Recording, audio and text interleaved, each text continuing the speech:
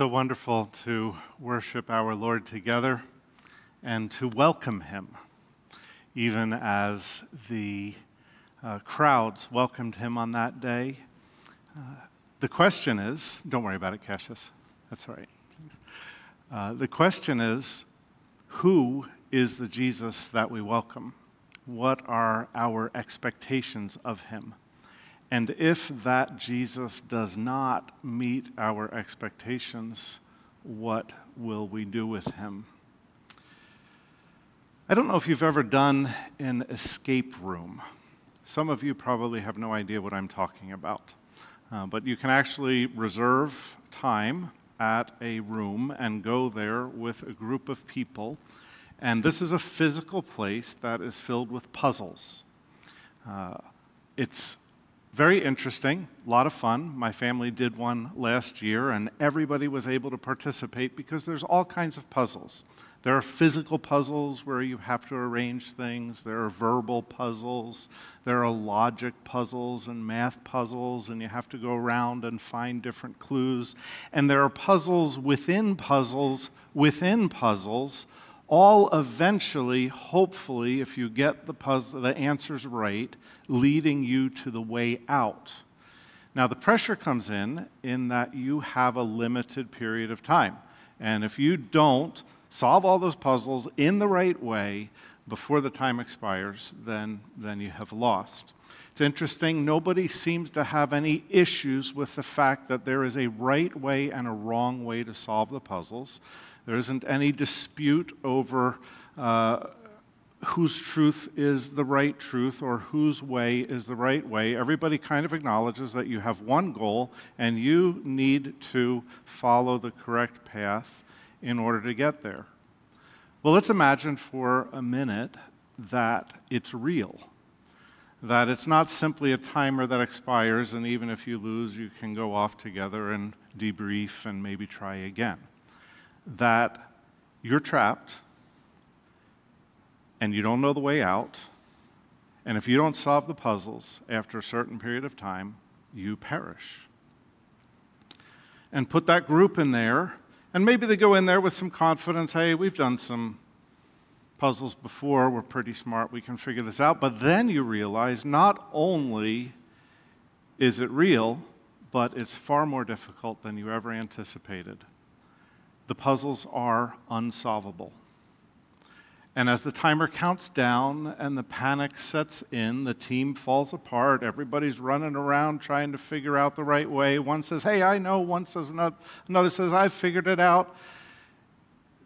Confusion sets in, disorientation. And in the final minute, when everybody has given up hope, somebody walks in and says, I know the answer. Follow me. And everybody puts aside their thoughts, puts aside their arguments, their imaginations, their expectations, and gets in line and follows that person out of the room to their rescue. Well, obviously, you know where we're going with that this morning. The fact is that Jesus is the way, and that there is no other way. And that everyone who follows him will be rescued and find eternal life. As we consider this more in depth, we're actually returning to the upper room and to John chapter 14. Jesus has been talking with the disciples. He just told the disciples that he is going to the Father and then that he will come back for them. And here's what he says in John 14:4. You know the way to the place where I am going. Thomas said to him, Lord, we don't know where you are going, so how can we know the way? Jesus answered, I am the way and the truth and the life. No one comes to the Father except through me. If you really know me, you will know my Father as well. From now on, you do know him and have seen him. Philip said, Lord, show us the Father, and that will be enough for us.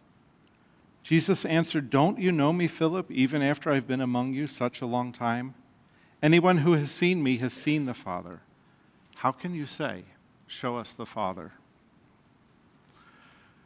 One of the things we've been talking about as we've worked our way through the beginning of the upper room is the state of confusion and disillusionment that the disciples are in as they go through this conversation. They had had a set of expectations, and they were finding that those expectations were not going to be fulfilled and were very disoriented. Hence all of the questions that they're asking here in the upper room. Now, they weren't confused a week before. A week before is this event that we've read about today and that we're celebrating today, the triumphal entry of Jesus into Jerusalem, where the people welcomed him with shouts of joy and words of praise. And we know enough to realize that the symbolism involved with the laying down of the branches and Jesus riding on the back of the donkey's colt, we know enough to recognize that that symbolism is replete with meaning from the secular world about a victorious king entering the city in triumph in order to establish himself as the one who rules. And we also know enough to recognize that the words that were shouted point directly to the fact that Jesus is the coming Messiah, the one that the people of Israel had been waiting on for hundreds of years and longing for his appearing. And so they worship him, and Jesus accepts that worship because it is true. He is the one who has come to conquer. He is the one who is establishing the kingdom. And so he welcomes that praise, but while welcoming that praise, he rejects their false expectations of him, what he will do next, who he is, and how he will lead them. Their expectations, this is the crowds of people as well as the disciples, their expectations are that he is the type of king who is coming to crush his enemies under his feet, and finally, once and for all, to establish the kingdom of Israel, to reestablish it as the center of the political and religious world, to drive out the enemies, the Roman enemies who had been holding them in oppression and suppression, to bring the freedom that they longed for, and the power and the glory of a physical kingdom. That's what they expected. That's how they defined him. And Jesus rejected that. Over and over again, he had been telling his disciples, "I am going up to Jerusalem where I will be delivered over to my enemies, where I will suffer many things at their hands and be crucified and die and rise again on the third day." But they didn't get it. They just couldn't fit that in with their expectations of who he was. In fact, remember, their conversations were still about who's going to be great in the kingdom of heaven. James and John are like, "Hey, can we sit on your right hand and left when you are in your throne of authority?" They dispute among themselves who is going to be greatest alongside of Jesus. And then, even after he did die and rose again and appeared to them before he ascended into heaven and was fellowshipping with the disciples, what do they ask? This is Acts chapter 1. "Lord, is it now? At this time are you going to establish the kingdom?" And Jesus once again has to say, "Hold on. Here's what's going to happen now. I'm going to send the Holy Spirit. You're going to be my witnesses." Our tendency is constantly to define Jesus in our terms and in light of our expectations. And when that doesn't come through, confusion sets in, and doubt, and fear, and disorientation, and disillusionment. The amazing thing is that Jesus is so gentle and patient with us in these circumstances. When he was coming to Jerusalem, he wept. He wept because they didn't understand. And he longed for them to receive him as the Savior that he came to be. When his disciples in that upper room peppered him with question after question because they just didn't get it, Jesus says he's going away. Well, he must be going to do something, and we're going to go with him, and if we have to fight with him, we'll fight with him, and if we have to die, we're willing to die. And so Peter says, what do you mean I can't follow you? And Thomas says, how can we know where you're going? We don't even know the place. Philip has a little bit more perception, realizes that the most important thing is that he knows the Father, but still hasn't got the idea that if he knows Jesus, he knows the Father. Later on, Judas, not Judas Iscariot, Judas, son of James, says, how are you going to manifest yourself to us and not manifest yourself to the whole world? This doesn't make sense. They don't understand. And Jesus patiently and gently answers their questions. He's constantly correcting them. Even there, Acts chapter 1, after it's all taken place, before he ascends to the Father, he doesn't rebuke them. He just keeps explaining. Now, we know that he's not always gentle in his answers to people's questions. When the Pharisees use questions to try and trip him up or to lead others astray, he calls down judgment and woe upon them. He will brook no deception and no hypocrisy from those who ought to know better. You're Israel's teacher. How can you not understand these things? But for those who are deceived, for those who are confused, for those who simply do not understand, like the rich young ruler who comes to him with a question, and he's so very wrong, and Jesus loves him. Or the woman by the well in Samaria. She's lost so much hope. She's gone through so much disappointment. She is so very far from where she needs to be. And Jesus answers her questions.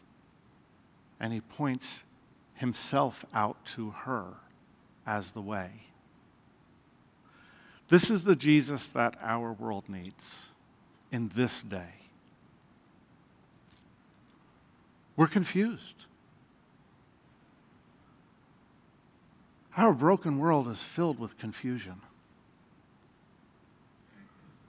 We have disconnected our lives from truth, from objective truth, as something that is outside of us and has the right to correct us and to call us to ways of truth. We've disconnected that, and having unmoored the ship of our lives from the pillar of truth, people in our world are just out on the waves, blown back and forth, tossed by every wind of teaching. Completely confused as to the basic nature of reality and of life and of the future. Everyone's become a truth unto themselves, and that's just fine until my truth contradicts your truth, and then we start to have trouble because we will separate from each other, we fall into bitterness, anger, dispute, we find others who think like us, and so then you develop tribalism and mob mentality, and things are awful. And then as we continue to follow our own set of expectations and our understanding of the way things ought to be, we fall into disappointment and disillusionment because they do not satisfy. I thought I found the thing that was finally going to make me happy. Here he is. Jesus is going to establish the kingdom. This is awesome. But it's not how it turned out.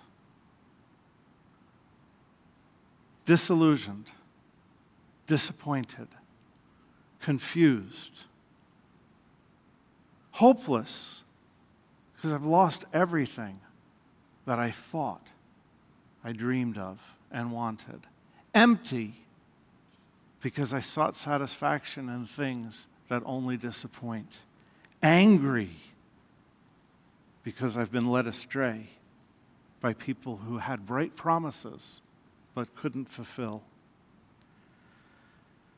And Jesus comes with his patience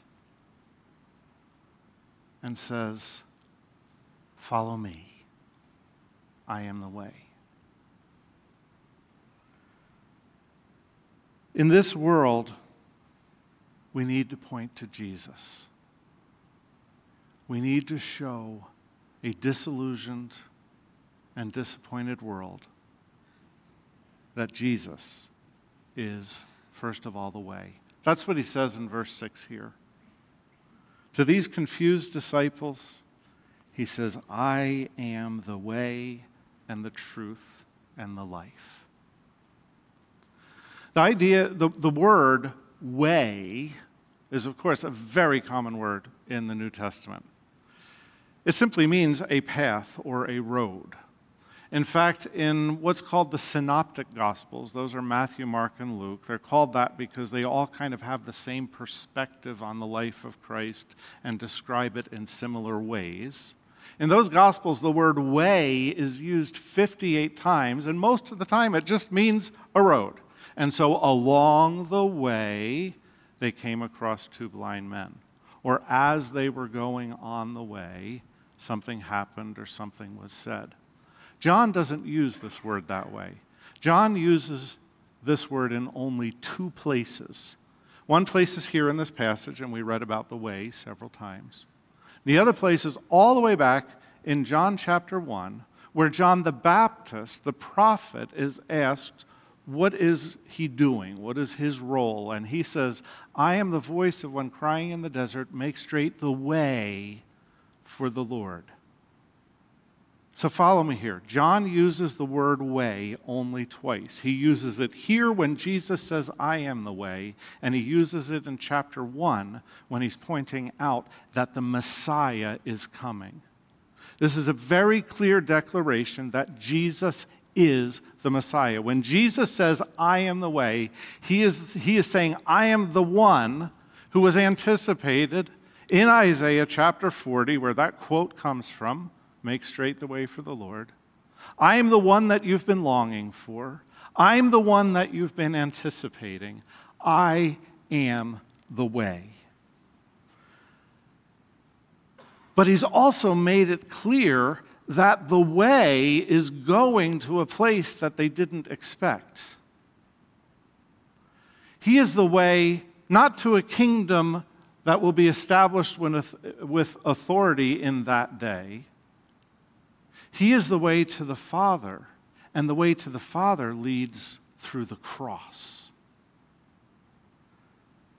Jesus is the way through a cross to reconciliation with the Father.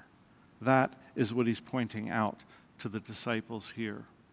And he's also pointing out that he is not merely directing them along the way, he himself is leading them along the way. Have you ever been lost? You stop for directions. Well, you go down, and when you hit the gas station, you turn right. And then there'll be a house that has a white fence on it, and then you turn left, and then you go to the third road, and then you turn right again. And you're going to go about 2.5 miles. You'll see some cows out in the pasture there, and then you turn left again. And that's really not a whole lot of help. And finally, they say, "You know what? I'm headed out that way. Follow me." Okay, I can do that. Jesus is the way. He's not simply pointing out directions and saying, "Go on, solve the puzzles, figure it out, and eventually you'll make your way out." He says, "I am the way to the Father, follow me.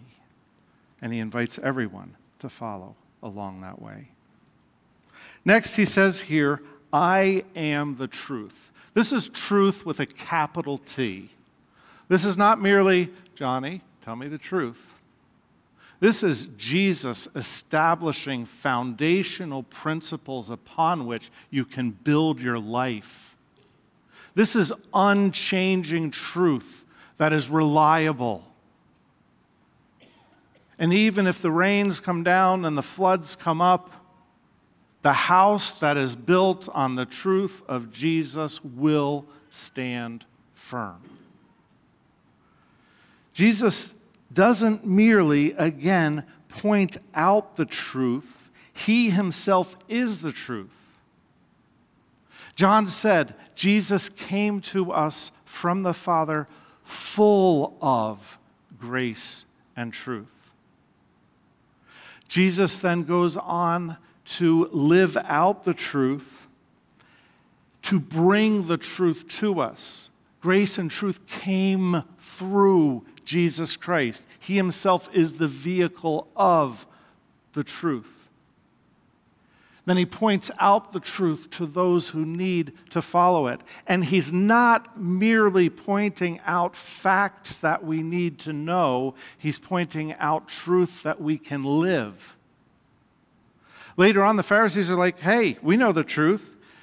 And Jesus says, you eagerly study the Scriptures because you think that in them you can know enough to find life.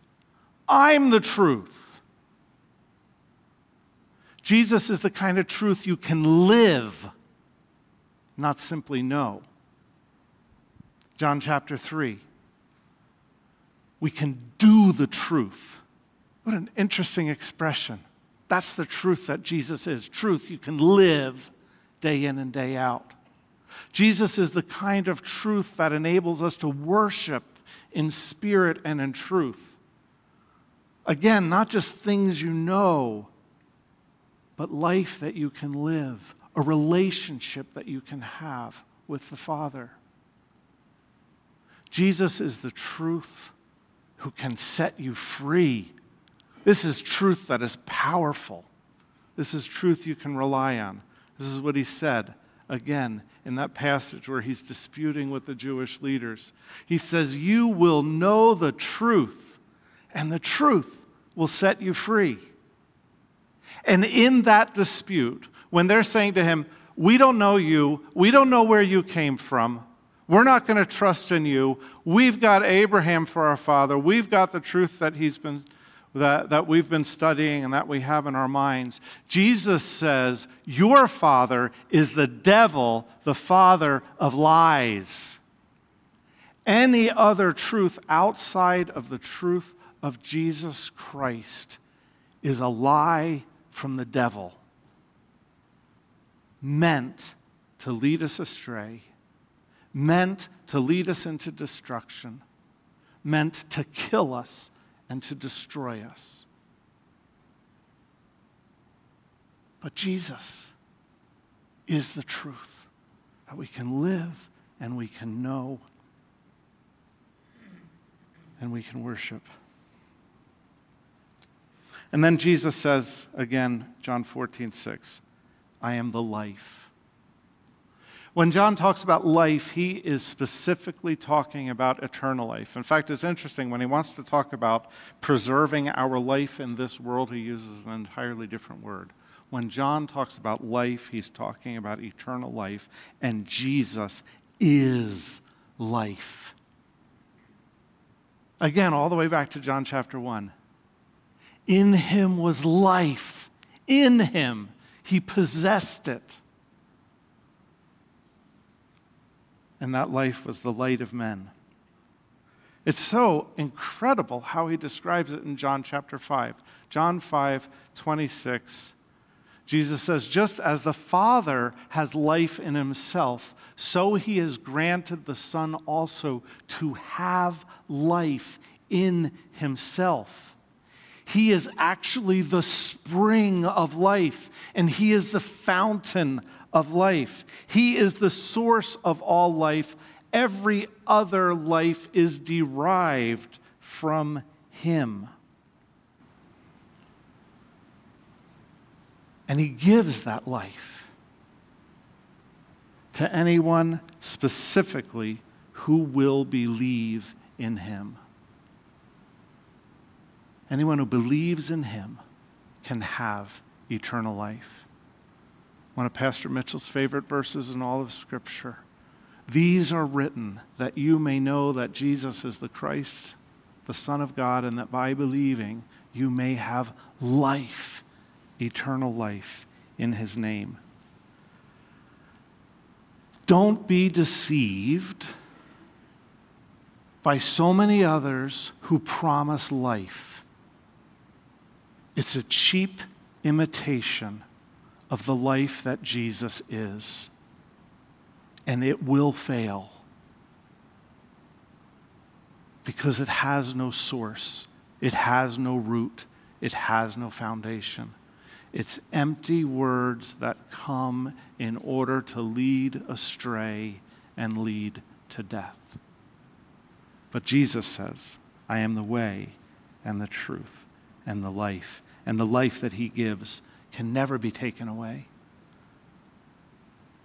I love how he says, the one who believes in me has crossed over from death to life.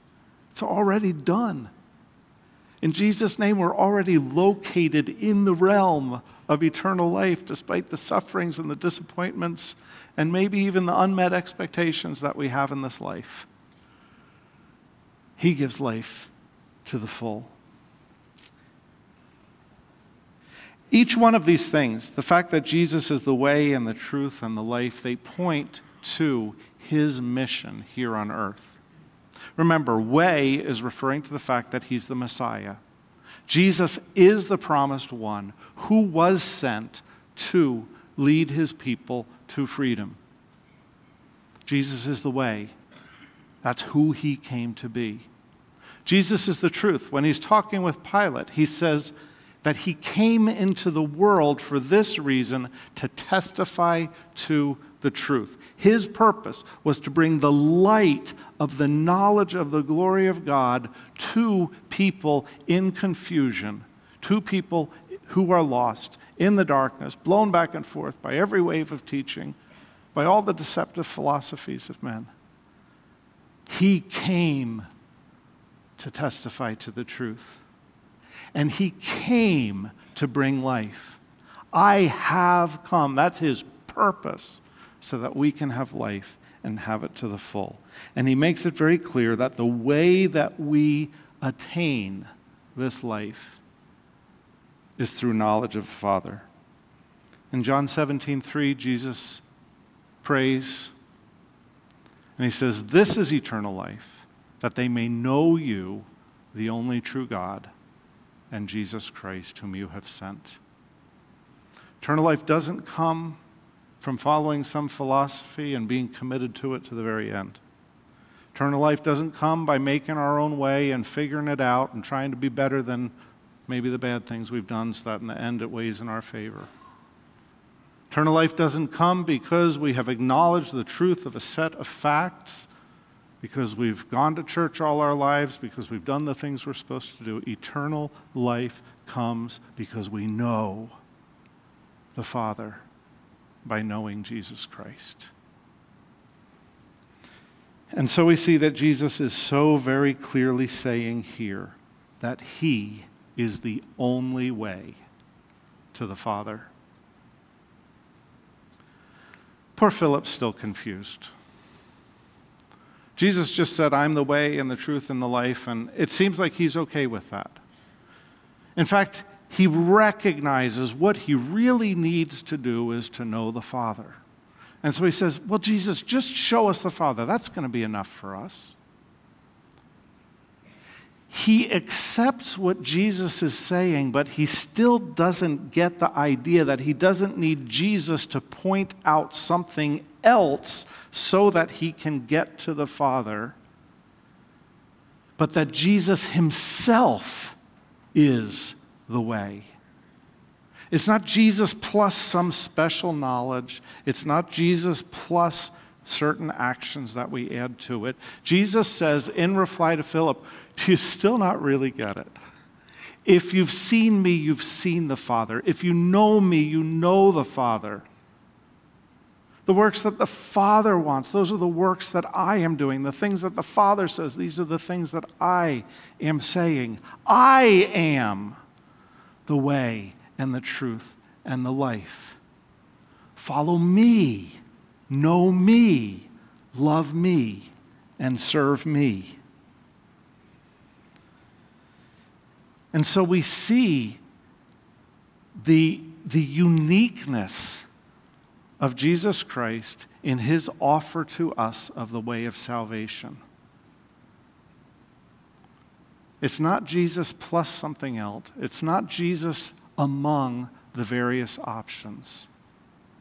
It is Jesus, period. Jesus, the way, the truth, and the life. Back in John 14:6, when Jesus says, I am the way, the truth, and the life, he uses the definite article purposely. If you see the definite article in the Greek language, it's there for a reason. Jesus is pointing himself out exclusively. There is no other. He is unique in the fact that he is the way, the truth, and the life. And it's not just this passage here. Throughout the book of John, he's made it clear. In John 3, he made it clear, apart from him and belief in him, we will be condemned. In John 5, he alone is the one who has authority to make judgment. In John 6, he is the only bread of which we must partake in order to have eternal life. In John chapter 8, if I can see my notes, unless you believe in me, you will perish. It's a theme throughout this book, not just in this one simple place. Jesus is the only way. And that's a hard truth. It was a hard truth in Jesus' day. End of John chapter 6, after he has made these exclusive claims about who he is, his disciples, not the 12, but others, start to go away. This is a hard teaching. Who can accept it? He has said, it's not about Moses. He has said, it's not about me establishing a kingdom. They had just wanted to make him king in John chapter 6. He had said, you must partake of my life if you're going to have eternal life. And they're like, you know what? That's a little bit odd for us. We're going to follow somebody else. And Jesus turns to the disciples and says, are you going to leave me too? And Peter, gotta love Peter. Where else can we go? You alone have the words of life. It's a hard teaching because we want to make a way. We want to figure out the puzzle. We want to find the solution. We want to show that, well, actually, we're okay. Basically a good person, going to figure out our way to the Father. We can be amiable, generous, kind, sacrificial of our time and our resources.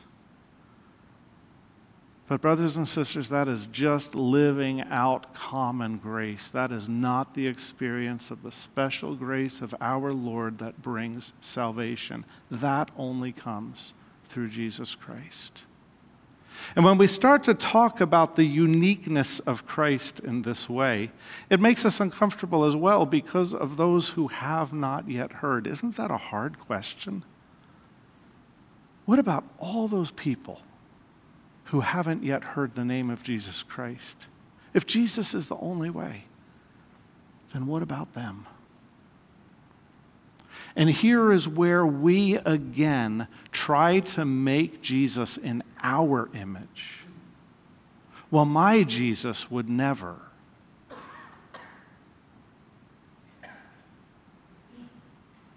That's idolatry. Building Jesus in our image so that he fulfills our expectation is idolatry and is a lie from the devil, and it doesn't do anybody any good because they need to know the Jesus who is, not the Jesus who somebody might want him to be. And if it's a hard truth for us to accept, can we also realize that it was a hard truth for Jesus to live? Remember, the eternal second person of the divine Trinity in all of his glory. He didn't need any of his creation. Entirely sufficient, Father, Son, Holy Spirit, living in perfect fellowship and unity, loving each other. And that glorious Christ emptied himself. Why would God put aside glory in order to be bound in humble flesh? And became obedient to death. Why would eternal, unending, all-knowing, all-glorious God submit himself to the humility of death on a cross if there were some other way? Jesus went to a cross that we deserved for no other reason than that was the way. Then he is the way and no one else. And the glorious thing about that cross is not only is it unique in the fact that he is the only way, but it is entirely inclusive in the fact that that way is open to everyone. Jesus says, I am the way, and anyone who follows me to eternal life. Jesus says, I am the truth, and anyone who believes can have eternal life. Jesus says, I am the life, and anyone who feeds on me, anyone, anywhere, throughout all time, the glory of the gospel is that everyone who calls on the name of the Lord, regardless of their background, regardless of cultural background, regardless of religious background, regardless of personal sin, regardless of the depths of perversion that we may have been led into by the lies of this world, anyone who calls on the name of the Lord can be saved. So then how do we respond to this Jesus who calls us to him, not to some imagination or expectation of our own, but to Jesus only? First of all, we let that compassion that we feel for those who have not heard motivate us to follow him.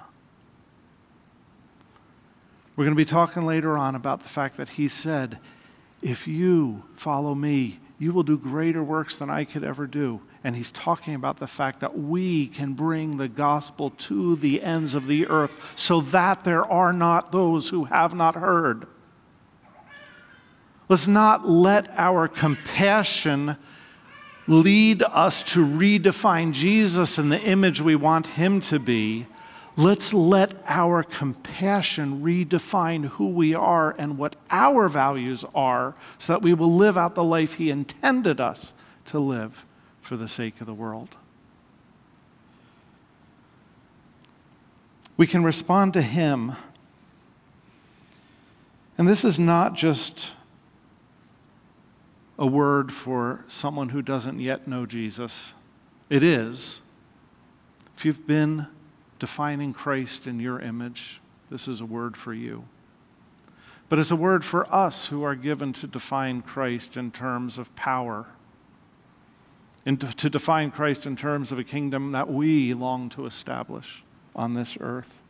Let's stop worshiping a Christ made in our very own poor image, and follow the Christ who is uniquely, lovingly, faithfully, and certainly the way.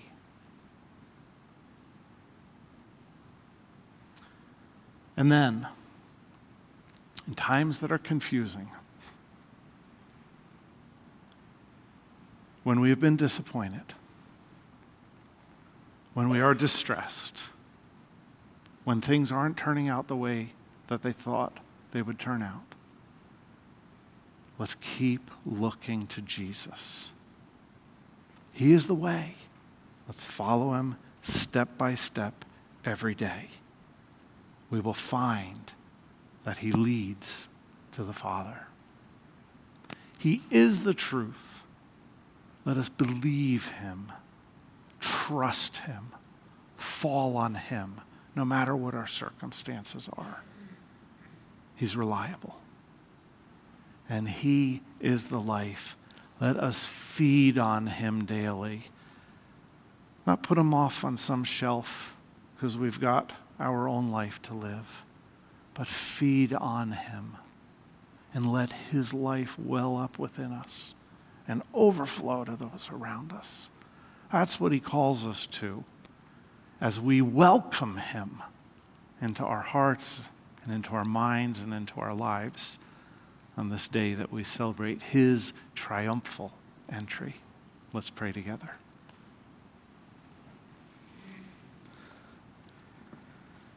Jesus, we worship you. And by your grace, we seek to worship you for who you are. Not what we want, what we think we want you to be. Not what perhaps we've imagined you to be all of our lives. But who you are. Eternal God, made flesh, who loved us enough to go to the cross for our sake. How can it be that you bore our sins and died in our place? But now resurrected, triumphant over death and the grave, and exalted, worthy of all glory and honor and praise, worthy of every ounce of our energy, every moment of our day. Thank you. Thank you that you are so much greater than we could ever imagine you to be. That you are so much more loving than we've ever thought that love could be like. You are so much more glorious than any of the created things that we try to pursue in our life. We welcome you. Come, Lord Jesus. In your name we pray. Amen.